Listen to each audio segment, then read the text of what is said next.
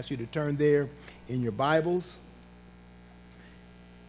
Be reading that entire chapter as we'll be preaching from that text today. We started there last week, so we want to read the entire chapter again to see that the whole context. So let's stand then in respect to the reading of God's Word. If you don't have a Bible of your own, our ushers have Bibles available. Just raise your hand and it'll bring one to you that you can use throughout our service this morning.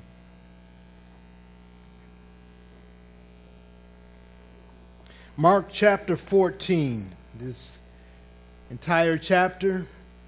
Please give attention in respect to the reading of God's holy word. It was now 2 days before the Passover and the Feast of Unleavened Bread.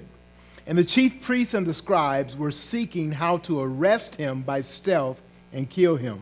For they said, "Not during the feast, lest there be an uproar from the people."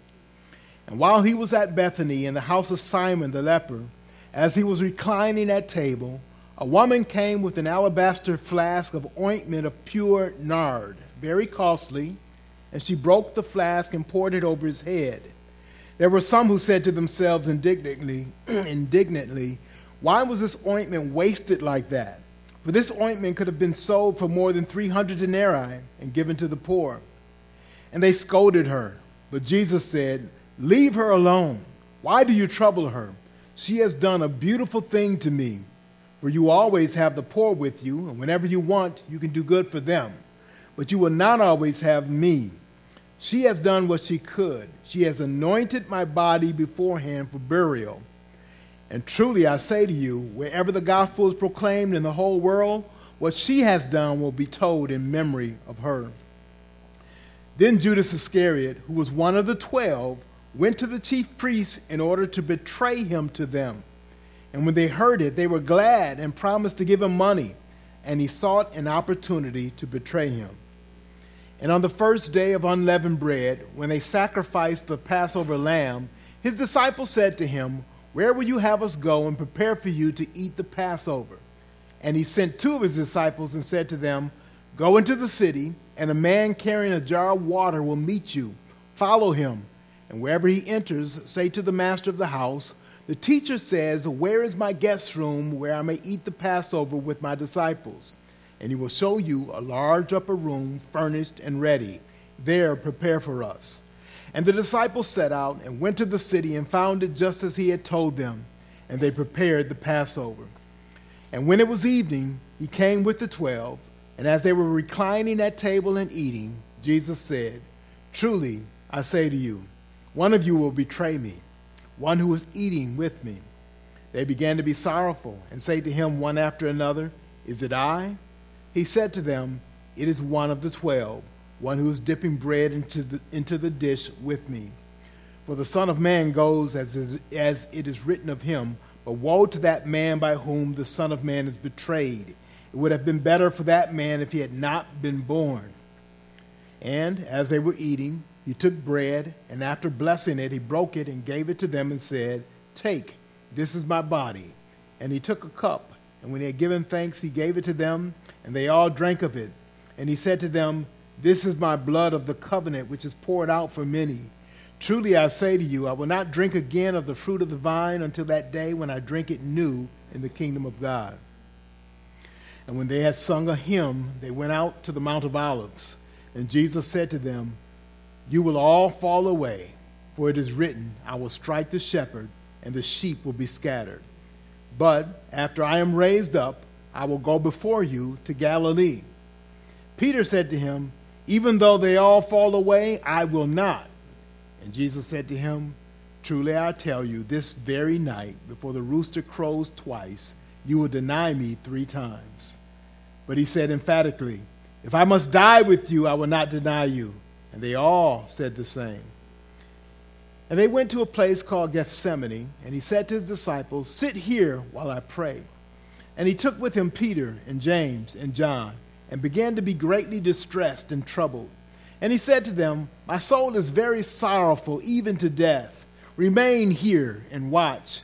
And going a little farther, he fell on the ground and prayed that, if it were possible, the hour might pass from him. And he said, "Abba, Father, All things are possible for you. Remove this cup from me. Yet not what I will, but what you will. And he came and found them sleeping. And he said to Peter, Simon, are you asleep?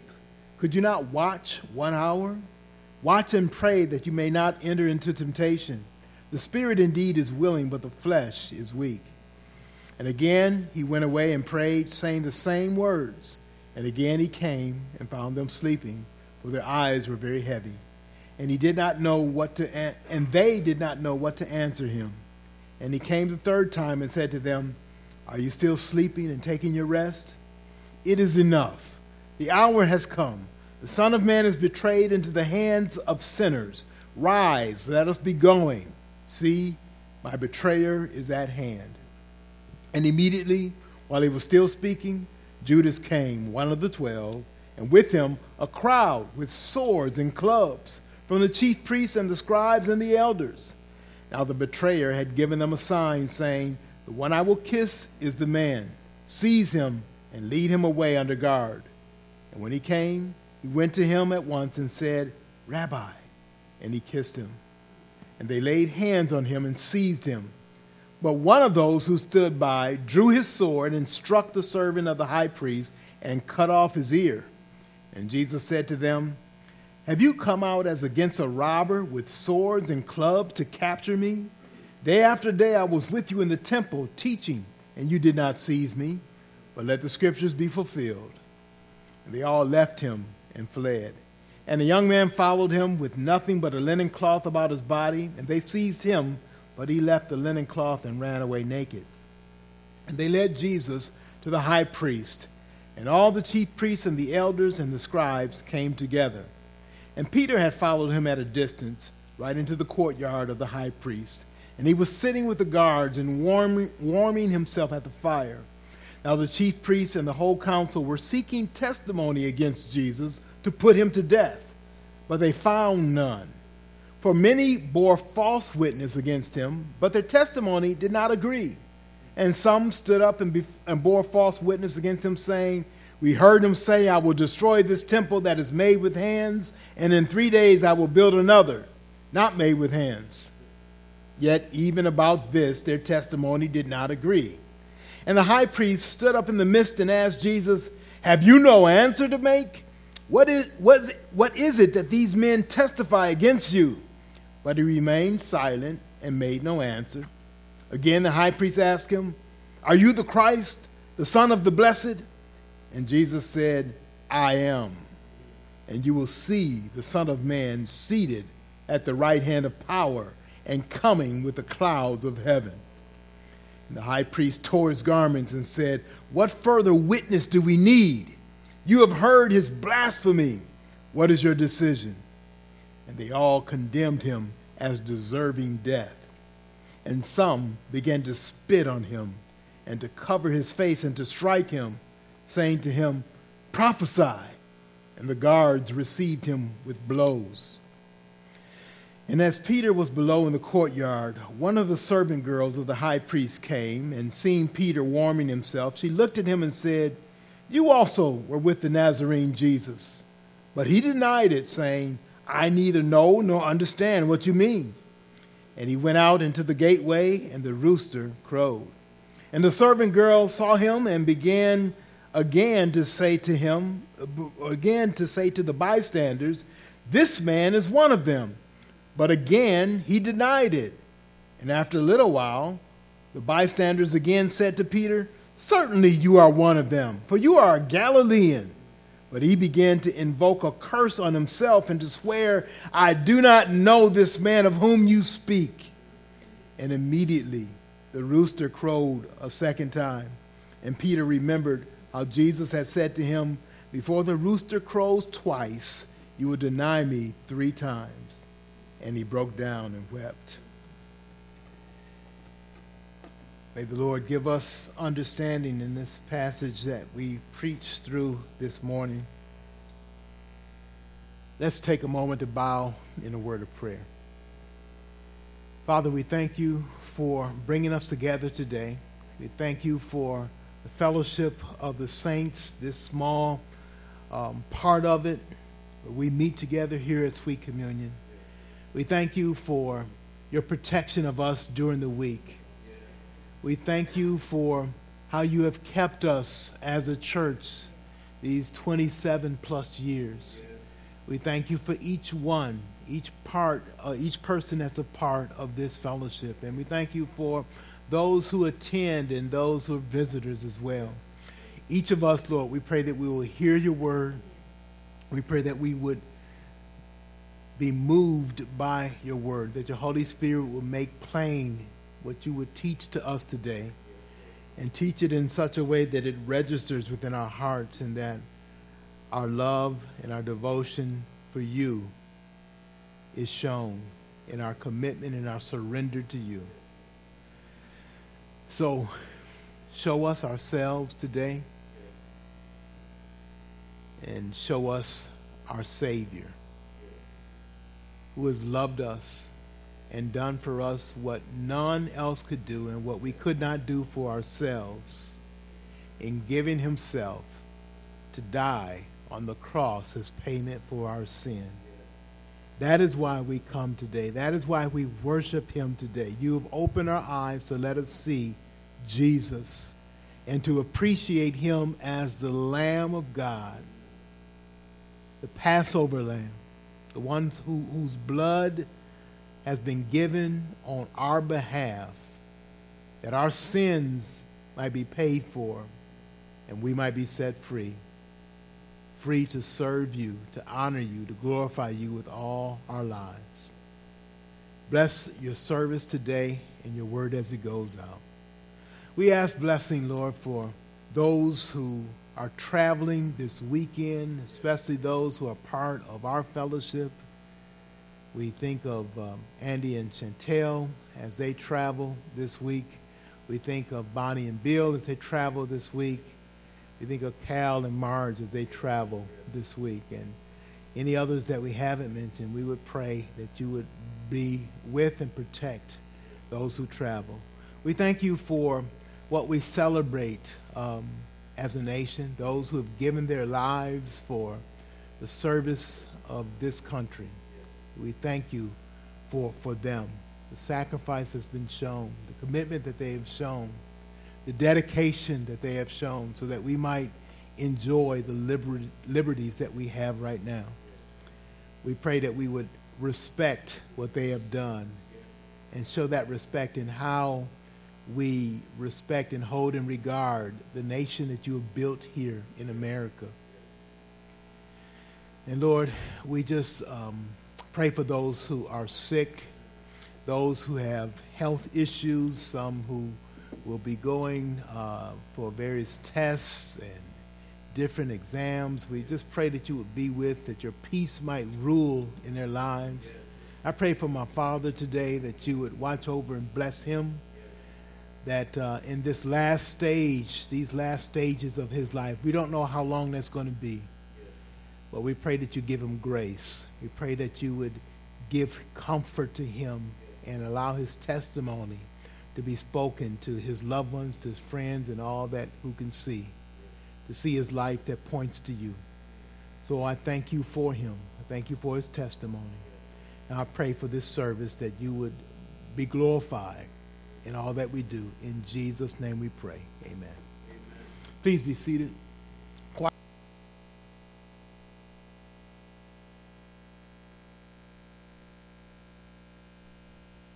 Our journey through Mark is a journey that follows the life of Christ.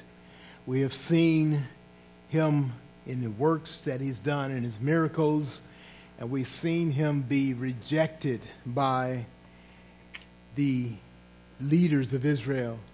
And we've seen him warn his disciples that he is on his way to Jerusalem, and there he is going to be arrested. There he is going to be crucified, killed, but he's also going to rise again.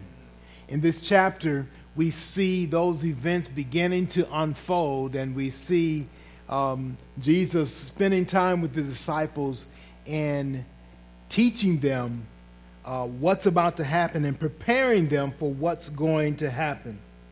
In this chapter, as we started out last week, we see the contrast of those who hold Jesus in low regard and those who hold him in high regard. We saw that with Mary and her offering of giving that costly ointment and pouring it out on Jesus and sparing no expense to honor him. And yet we see Judas right before that. Actually, in verse 1, we see those who hate Jesus and want to kill him. And then in verse 10 and 11, Judas who seeks opportunity to betray Jesus. Now we start today with verse 12. Jesus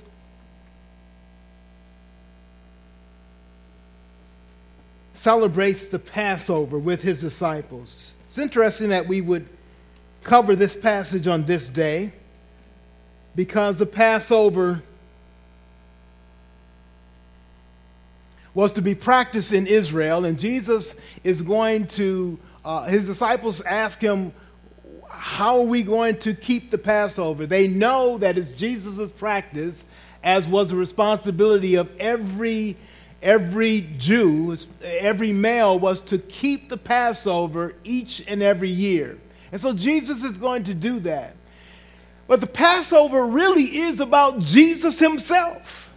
He fulfills the Passover. The term Passover points specifically to the lamb that was to be killed. The blood was to be taken from that lamb that was sacrificed by each household, and each household was to apply that blood on the sides of the doorposts of their home and over the top of the lintel. And God had promised for whoever would apply that blood, he would pass over, or the death angel would pass over that particular household.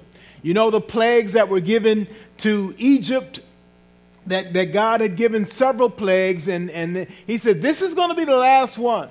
I'm going to bring the death angel to judge Egypt and all of them. In fact, I invite you to turn to Exodus chapter 12, and let's just look briefly at that passage there. Exodus chapter 12.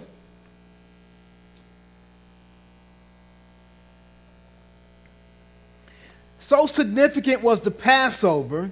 He says in verse 2, this month shall be for you the beginning of months. It shall be the first month of the year for you. What is God saying? He's saying, I want you to recognize that you are to tell time by what God has done for you and how this is going to be fulfilled in the future. You're going to recognize this. So it was to be the first month for them. And he says, this is what's going to happen. He says, verse 3, tell all the congregation of Israel that on the 10th day of this month, every man shall take a lamb, according to their father's houses, a lamb for a household. He goes on into detail. And then in verse 7, he says, they shall take some of the blood and put it on the two doorposts and the lintel of the houses in which they eat it. They shall eat the flesh that night. Verse 11, in this manner you shall eat it, with your belt fastened, your sandals on your feet, and your staff in your hand. And you shall eat it in haste. It is the Lord's Passover. He says, be ready to move, basically. What was God going to do? This is the last plague that he was bringing on Egypt. And he says, after this, be ready to move, because I'm going to deliver you out of the hand of the Egyptians. Now, let's continue on. Verse 12, for I will pass through the land of Egypt that night, and I will strike all the firstborn in the land of Egypt, both man and beast. And on all the gods of Egypt I will execute judgments. I am the Lord. The blood shall be a sign for you on the houses where you are. And when I see the blood, I will pass over you. And no plague will befall you to destroy you when I strike the land of Egypt. Then in verse 14 he says this day shall be for you a memorial day. And you shall keep it as a feast to the Lord throughout your generations as a statute forever. You should keep it as a feast. And so he's given this Memorial Day, this day to look back and remember what God had done for them.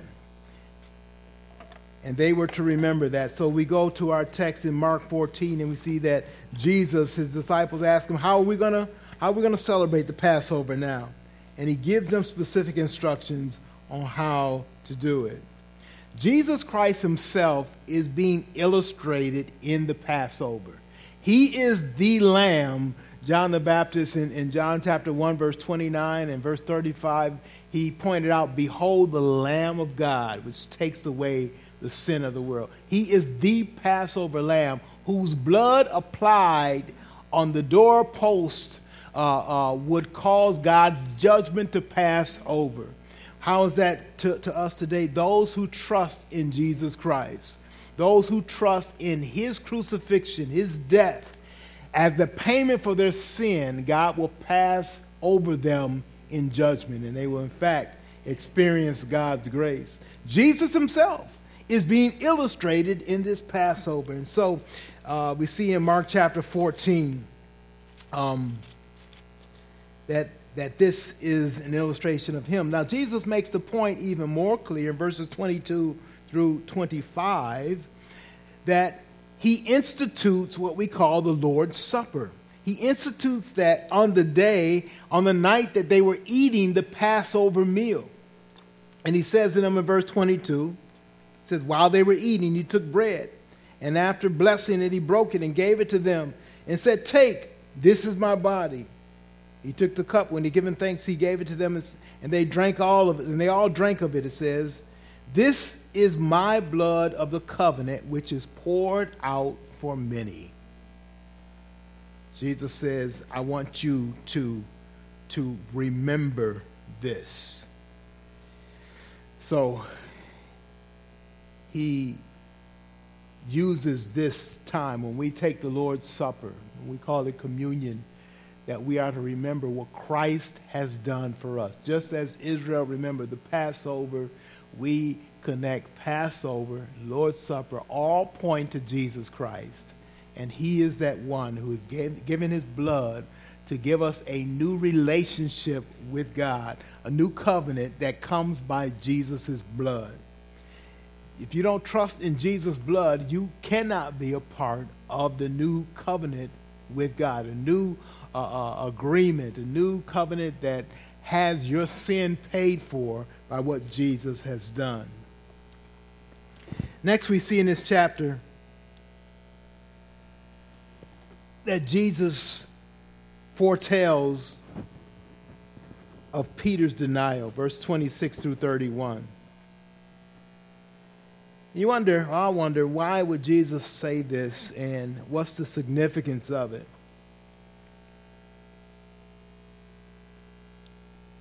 Jesus says, he informs the group. Verse 26, it says, when they had sung a hymn, they went out to the Mount of Olives, and Jesus said to them, you will all fall away, for it is written, I will strike the shepherd, and the sheep will be scattered. You wonder, well, why do you share that now, Jesus? First of all, they didn't believe it, but that's why he shared it. Because they would not be able to keep the commitment of their flesh. Just as you and I can't keep the commitment of our flesh.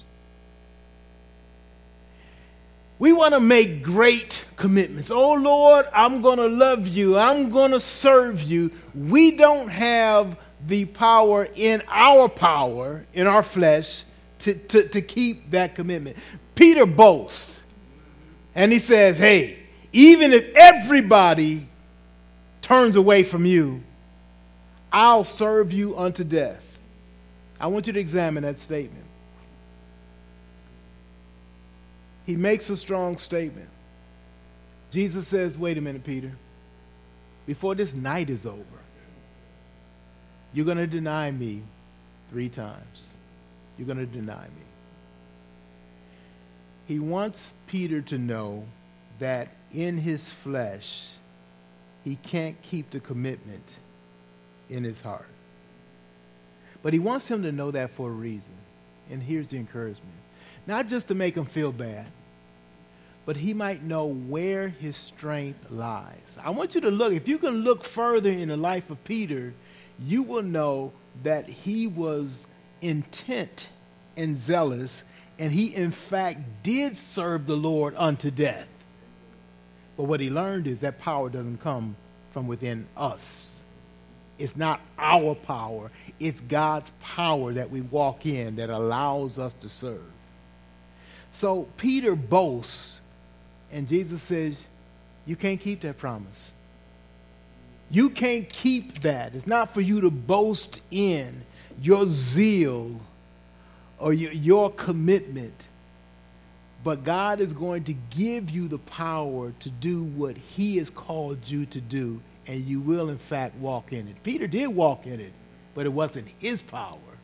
It's God's power. Peter had to be humbled, just like you and I. We have to come to the point where we realize our resolve to do something is not good enough. Doesn't mean we shouldn't resolve. It just means we cannot keep it by our own resolution, our own desire to do something right. Something has to happen within us by God's power to allow us to do that. Now, that doesn't take us off the hook, and I don't want you to misunderstand to say, like, God is saying you don't have to be committed to him. No. All the disciples were committed. All of them, though, when Jesus said this, I'm going to strike the shepherd and you're going to flee, all of them fled. None of them had the power to cash the check that their mouth had issued. None of them could do that. Jesus wants us to know our strength is not enough. We need his Holy Spirit enablement. We need to take the pride out of that and walk in the strength of God. Now, that's something that you can't explain to a person. You have to live it. Peter had to live it. He had to disappoint the Savior and then be comforted by the Savior, and then be comforted with the fact that it's me living in you that gives you the power to live this way. So Jesus shares, he informs his disciples so they wouldn't fall into despair. If you go back to John chapter 20, you'll see, or it's John 21, you'll see Peter and Jesus ministering to Peter after he felt so bad. You don't have to turn there, but if you look in our passage in Mark chapter 14, you see the last sentence. He broke down and wept. He cried.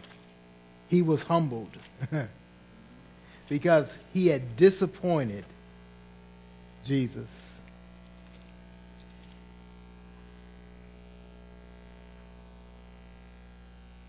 We are not super saints, but we have a super Savior.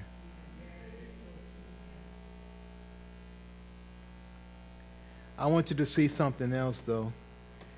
There's a different warning that Jesus gives to Peter and the disciples about denying him that's different from what he said to Judas, who betrayed him. Might not seem like a big difference, but there's a huge difference between the two.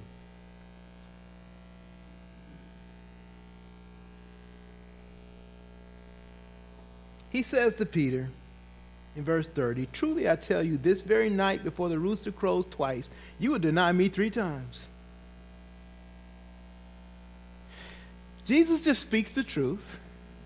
It doesn't sound good, and Peter doesn't like the way it sounds. And he's like, no, you got me wrong. But no, Jesus isn't wrong. He knows our weakness. He knows the limitations of our flesh. And he is, in fact, in a position to encourage Peter. Peter, I'm letting you know this happens. This is going to happen. And when it happens, you're going to come back to me. And you're going to serve me. He doesn't say all that in this passage, but the purpose of him telling them this is so that he won't grow into despair. It's like, I told you, man. I told you. But it ain't over. Notice what he tells Judas. Totally different. Verse 19. They began to be sorrowful and to say to him one after another, is it I? When he says, one of you will betray me. Verse 20, he said to them, it is one of the 12, one who is dipping bread into the dish with me. Jesus is saying, look, the guy that shared a meal with me, that walked with me, that was with me, he's one of the 12. Not just kind of like on the outskirts of people who followed me, but he's one in the inner circle. He ate with me every day. And at this special meal, I'm just hours away from my crucifixion. He was right there, but he was fake all the time. And this is what Jesus says about him. Verse 21, for the Son of Man goes as it is written of him. In other words, look, this is what God has in store for me. He's saying, this is my cup. This is the purpose that God has for the Son of Man, that he is going to be betrayed. He is going to be left all alone. He is going to be mocked. He's going to go through a trial that's a joke in terms of justice. And he is going to be put to death. He is going to suffer on that cross. He is going to be poured out. This is God's plan.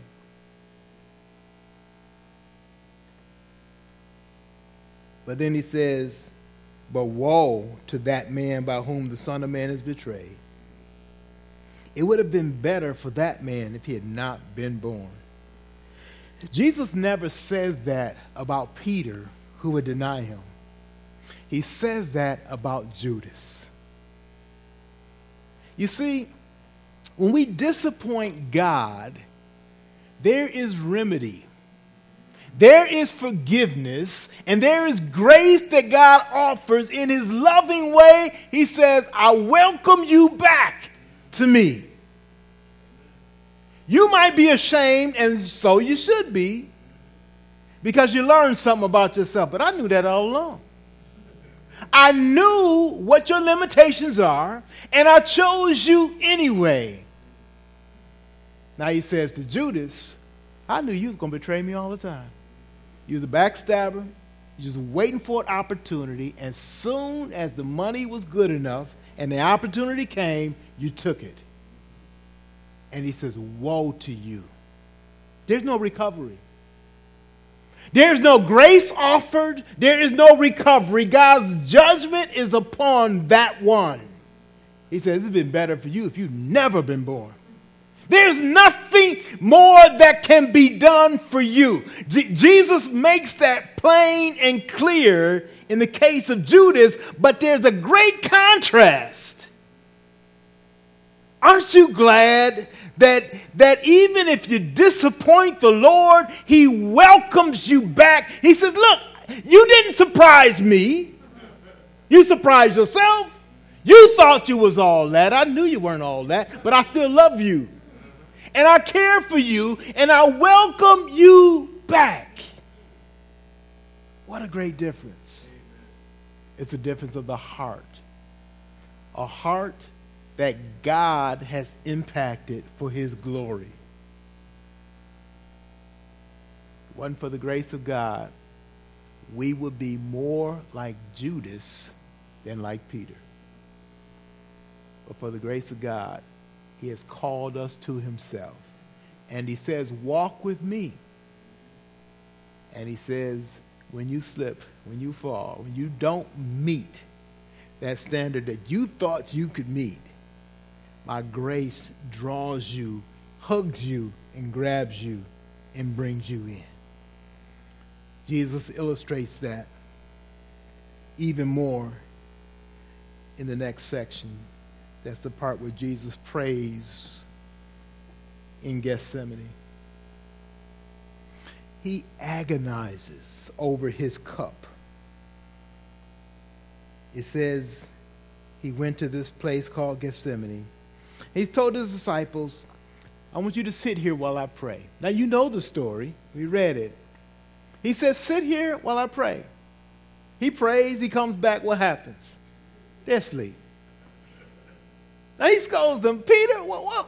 You can't watch for just a moment, just for an hour? In the meantime, he prays to God. One of the most agonizing prayers that can be prayed. He says, Father, is it any way possible that I can get out of this? Is there any? It shows the agony that he was going to endure for you and for me. An agony that we can't begin to imagine either the physical impact that it has on the physical body or the spiritual impact it has on a holy one taking on sin. He says, Father, is it possible? If it's possible, I pray you, Father, take this cup from me. Now, the cup just represents all that God's purpose is for him in his life. And is envisioned as a cup that he must drink. It's agonizing that if it's any way, it's like it's so repulsive and it's so difficult. It's so extremely agonizing. And it says, Father, I don't want to drink it. If there's any way that I can do it without drinking this, is there another way? But then he says this. Nevertheless, your will. I want us to see that extreme contrast. He's saying this is so difficult and agonizing that if there's any way to accomplish what God would have me to accomplish without going this route, I would have taken it. But we see God saying, son, there's no other way. There's no other way. This is the path that I have for you. This is the path that I've had from eternity. In other words, it's like he said, now me and you talked about this. You know all along that this is required. There's no other way to fulfill. That just shows us the extreme danger of our spiritual state that can't be impacted by anything but Jesus and his death. God says, there's no other way, son, for me to save your people but by you doing this. There is no other way. They can't promise to live better. There's not another man or woman or human being that can come and make this payment that you must make. There is no other way, son. And Jesus says, yeah, I knew that all along. It's as if he said, yeah, I know. But it's so hard that if there was another way, I beg you to do it. God the Father is saying, there's no other way. Son, can you imagine the agony that the Father has? Son, you must bear this. If you've been a father, if you've been a parent, if you, even without being a parent, if you had a loved one who had to suffer, you only wish that you could remove that suffering from them. And you would think, is there any way? In fact, what we do is we cringe and we writhe in pain as if that would help them help you share the pain that they have. So maybe I can take some of it for them. But we can't. It is so agonizing that the son wishes he didn't have to do it. The father wished he didn't have to put it on him if there was some other way. But they both agree this is the way. I want you to see the contrast.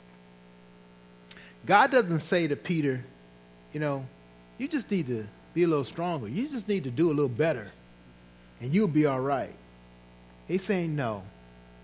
what secures your eternal state is this act that my son and only my son can perform, and that's what's going to make you all right. That's what's going to extend to you the grace that's needed for you. It's not your own strength and commitment and your desire and your will. Even the strength and commitment and desire and will that you have comes from God.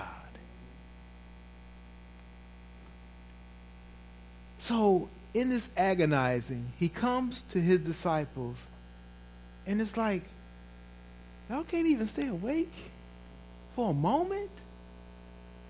You talk about you going to die for me, you can't even stay awake for me. You said, Lord, if everybody else runs away, I'll be there for you. And I ask you to stay awake for a little bit. Just tonight. There's nobody beating you.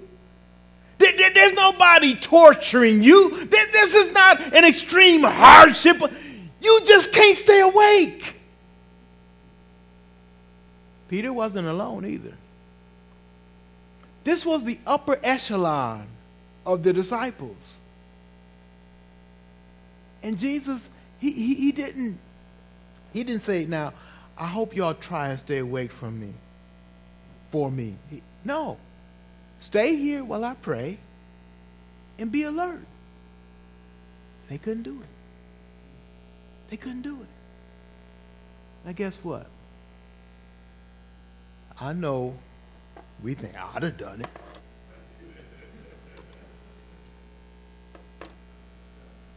No, you wouldn't. Your flesh would fail you the same way. And that same spirit that we boast of does not come from God. It comes from our flesh. That we can fulfill something that we can't. So he says to Peter, Simon, are you asleep? Could you not watch 1 hour?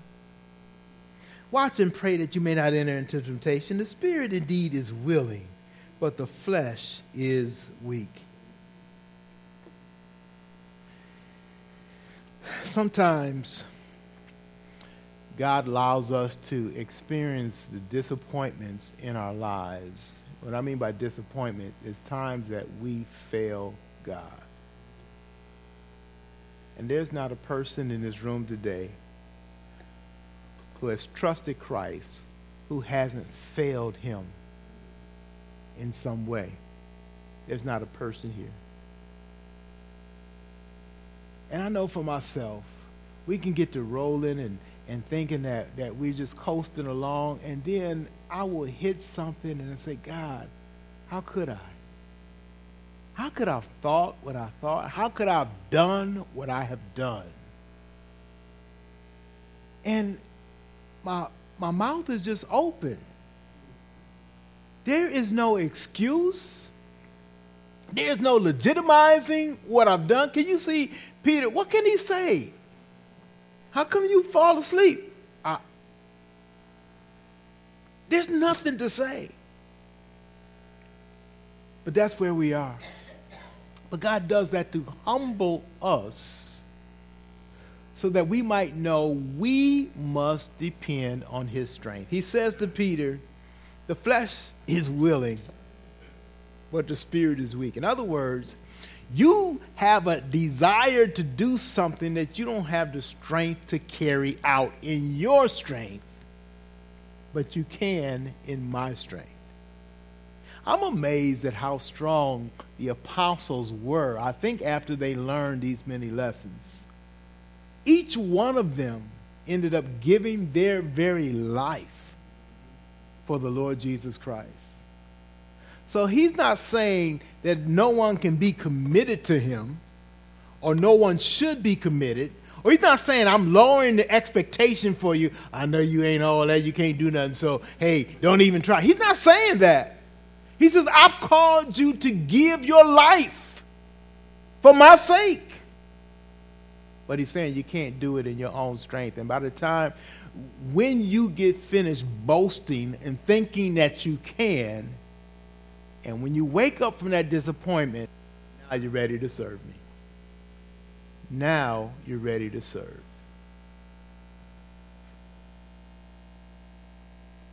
Right after this, he wakes up the disciples. He said, get up, y'all. Y'all rested long enough. It's about to happen.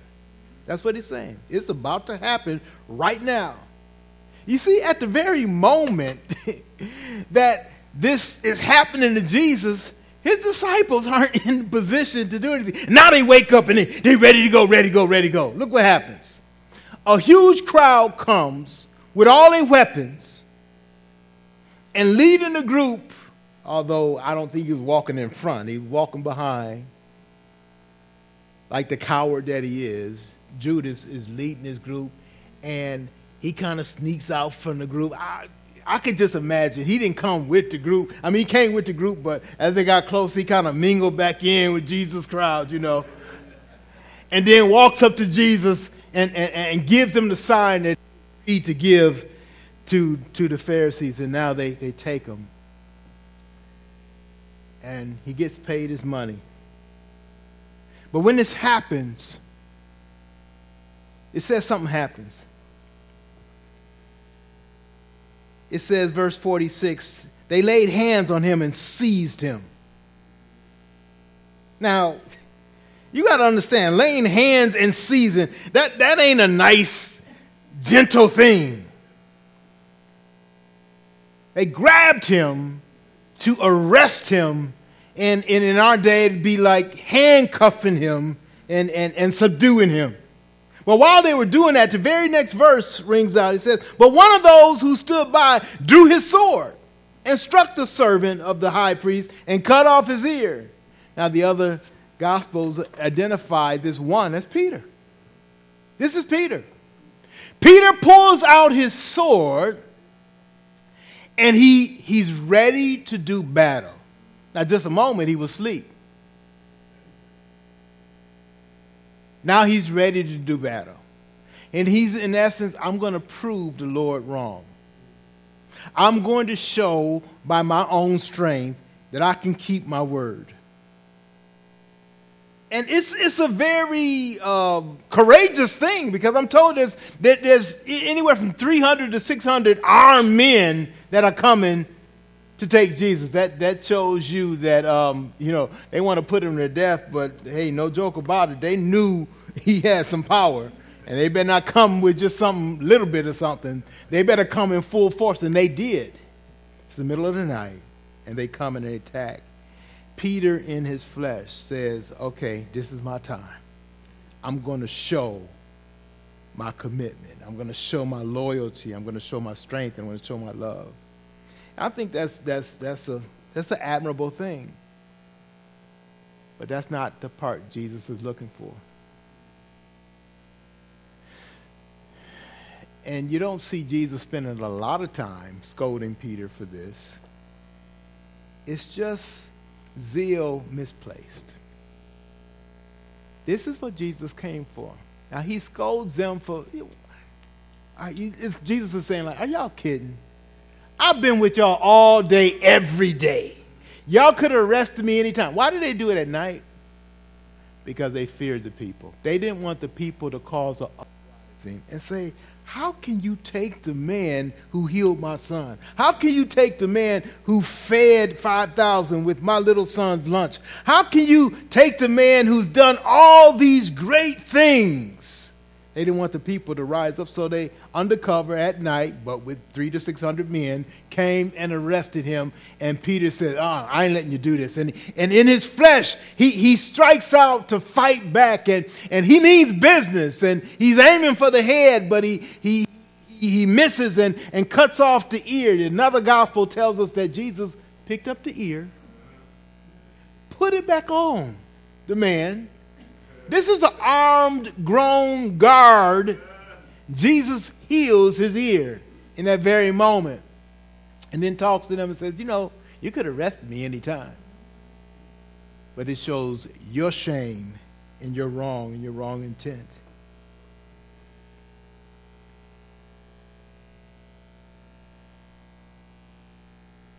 Verse 49, day after day I was with you in the temple teaching, and you did not seize me. But let the scriptures be fulfilled. What scripture? Here it is. They all left him and fled. All who? All the disciples. All the committed followers, including Peter, left him and fled. I think Peter during this time had these flashes of, hey, oh man, I wish I could have done more. Let me prove myself to God. Let me prove myself to God. Let me prove myself to Jesus. I think verse 51 and 52 is unique too. It says, the young man followed him with nothing but a linen cloth about his body. And they seized him. But he got out of there. He left that little bit of clothes he had on, he left, and he got out of there. Now, history tells us, or some of the commentators think that this may have been Mark, the writer here, and I see no reason why it couldn't be him as well. For one, the passage earlier speaks of Peter, which Mark and Peter were very close, and Peter's name isn't mentioned, and now we see this other guy, and perhaps that could have been Mark, that just acknowledges his role in part in it, is that, look, these men tried to be courageous, and they tried to stand up for the moment, but in the end, their flesh was not the strength that they could rest on. And they eventually ran too. So God is not asking you to come in your machoism and serve him. He doesn't need that. He's got all the power. If he wanted to save Jesus from the cross, he would have done so. Back in another gospel, Jesus said, look, I have authority. I could have called 12 legions of angels, and they would immediately come to my call. They watch over me. They're at my beck and at my command. But he chose to go to the cross. They didn't force him. He gave himself willingly. Another account of the gospel says when this band came to him and Jesus said, well, here I am, take me, all the band fell down flat on the ground. In other words, they had no power of their own to do this. This is Jesus willingly giving himself. Then we see the account of Jesus before the council.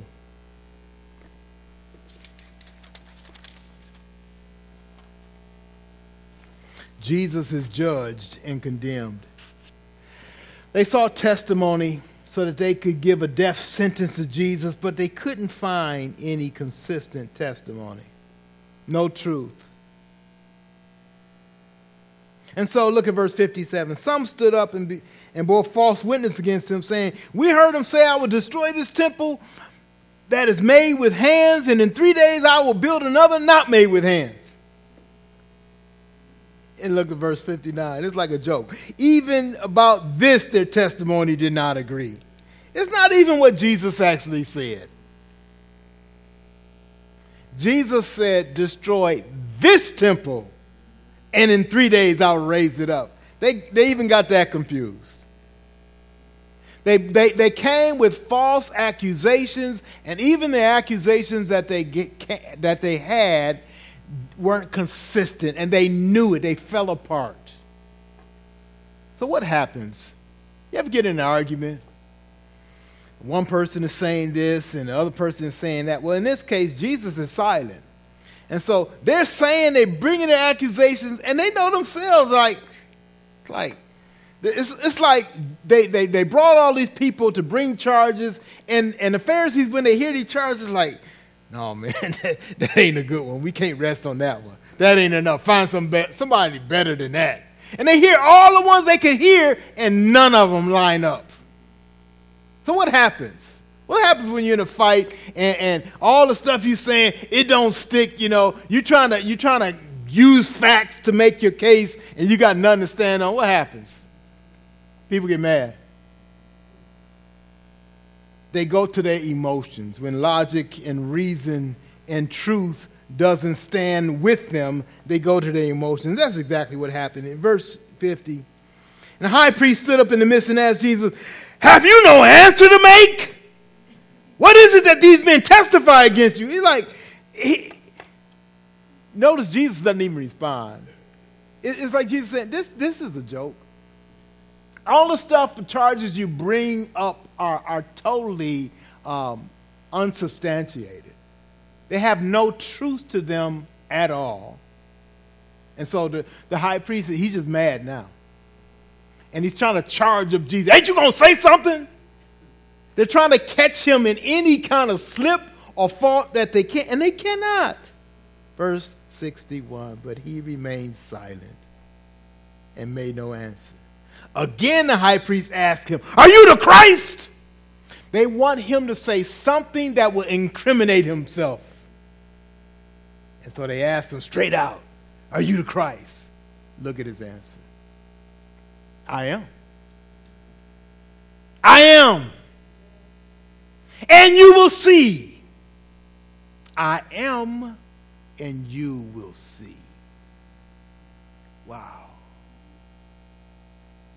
I think Jesus, whatever voice he used, may have been a soft voice, but whatever, those words just reverberated. They just echoed in the minds of those people. And I think they're still echoing in history because we're going to see, they're going to see this Jesus who they have crucified come in power. And that's what he says, I am, identifying with the God of the Old Testament. I am, and you will see. You will see me in my power. In other words, he said, don't be confused thinking that I have no power now, but you will see in my great power. Why would they not see him in power? You know, they begin to mock him. And we go on through the trial and we see how they, in other gospels, tell us that they put this robe on him because he's a king. They give him a scepter. They give him a crown because he's a king. But it's a mocking way. It says they spit on him. They cover his face and they beat him and they say, now king, now prophet, prophesy which one of us hit you. They mock him in this whole thing. It's not only a physical beating, it's a mental ridicule. You say you're this, and yet you've got nothing to say. They think they have the last laugh, but Jesus says, look, you will see the Son of Man seated at the right hand of power and coming with the clouds of heaven. The high priest tore his garment. What further witness do we need? You have heard this blasphemy. Of course it would be blasphemy if Jesus wasn't who he said he is. And they would soon see that. Jesus is mocked in his trial. He's disrespected. They condemn him to death. They beat him, ridicule him, shame him publicly and privately. And he knew he would go through this. He goes through that for your sake and for my sake. Meanwhile, the rest of the chapter deals with Peter and his denial. Just as Jesus said it would happen, Peter does not have the power within himself to keep the commitment that he has made. But he will later. He will later. Because he's a true child of God. It won't be by his boastful power of his flesh. It will be by the Holy Spirit in him to keep what God has committed him to. In John chapter 21, Jesus, after his resurrection, meets with Peter and a number of other disciples, and he ministers to Peter. And after ministering and reassuring Peter that I have called you, Peter, and you will accomplish what I sent you to accomplish, he tells Peter, look, when you were young, you went where you wanted to go, but as you went, there's coming a day when you'll be old, and others will lead you where you don't want to go. And the Bible tells us right there in that gospel that Jesus was saying this to signify the type of death that Peter was going to encounter. That Peter, in fact, was going to be crucified. He was going to be put to death. for his love of Jesus. So he, in fact, lived out a commitment to Christ and went to death on that commitment. But Peter had learned a lesson. It was not by his boasting. It was not by his strength. God had humbled him. And in humbling him, he had strengthened him to a point that he could not imagine. He was now going to live out that faith. God is calling us to live. He's calling us to be committed to him. He's calling us to acknowledge our own inability to save and to keep ourselves. In other words, to be humble. But that's only half the picture. We're humbled by our own sin and our disappointments of Christ. That humility ought to not lead us to despair, as it would in the case of a Judas. That humility leads us to surrender to Christ. The challenge is when God shows us the end of ourselves, he shows us the limitations of our own strength, will we then surrender to him and say, God, I'm nothing, but I'm yours.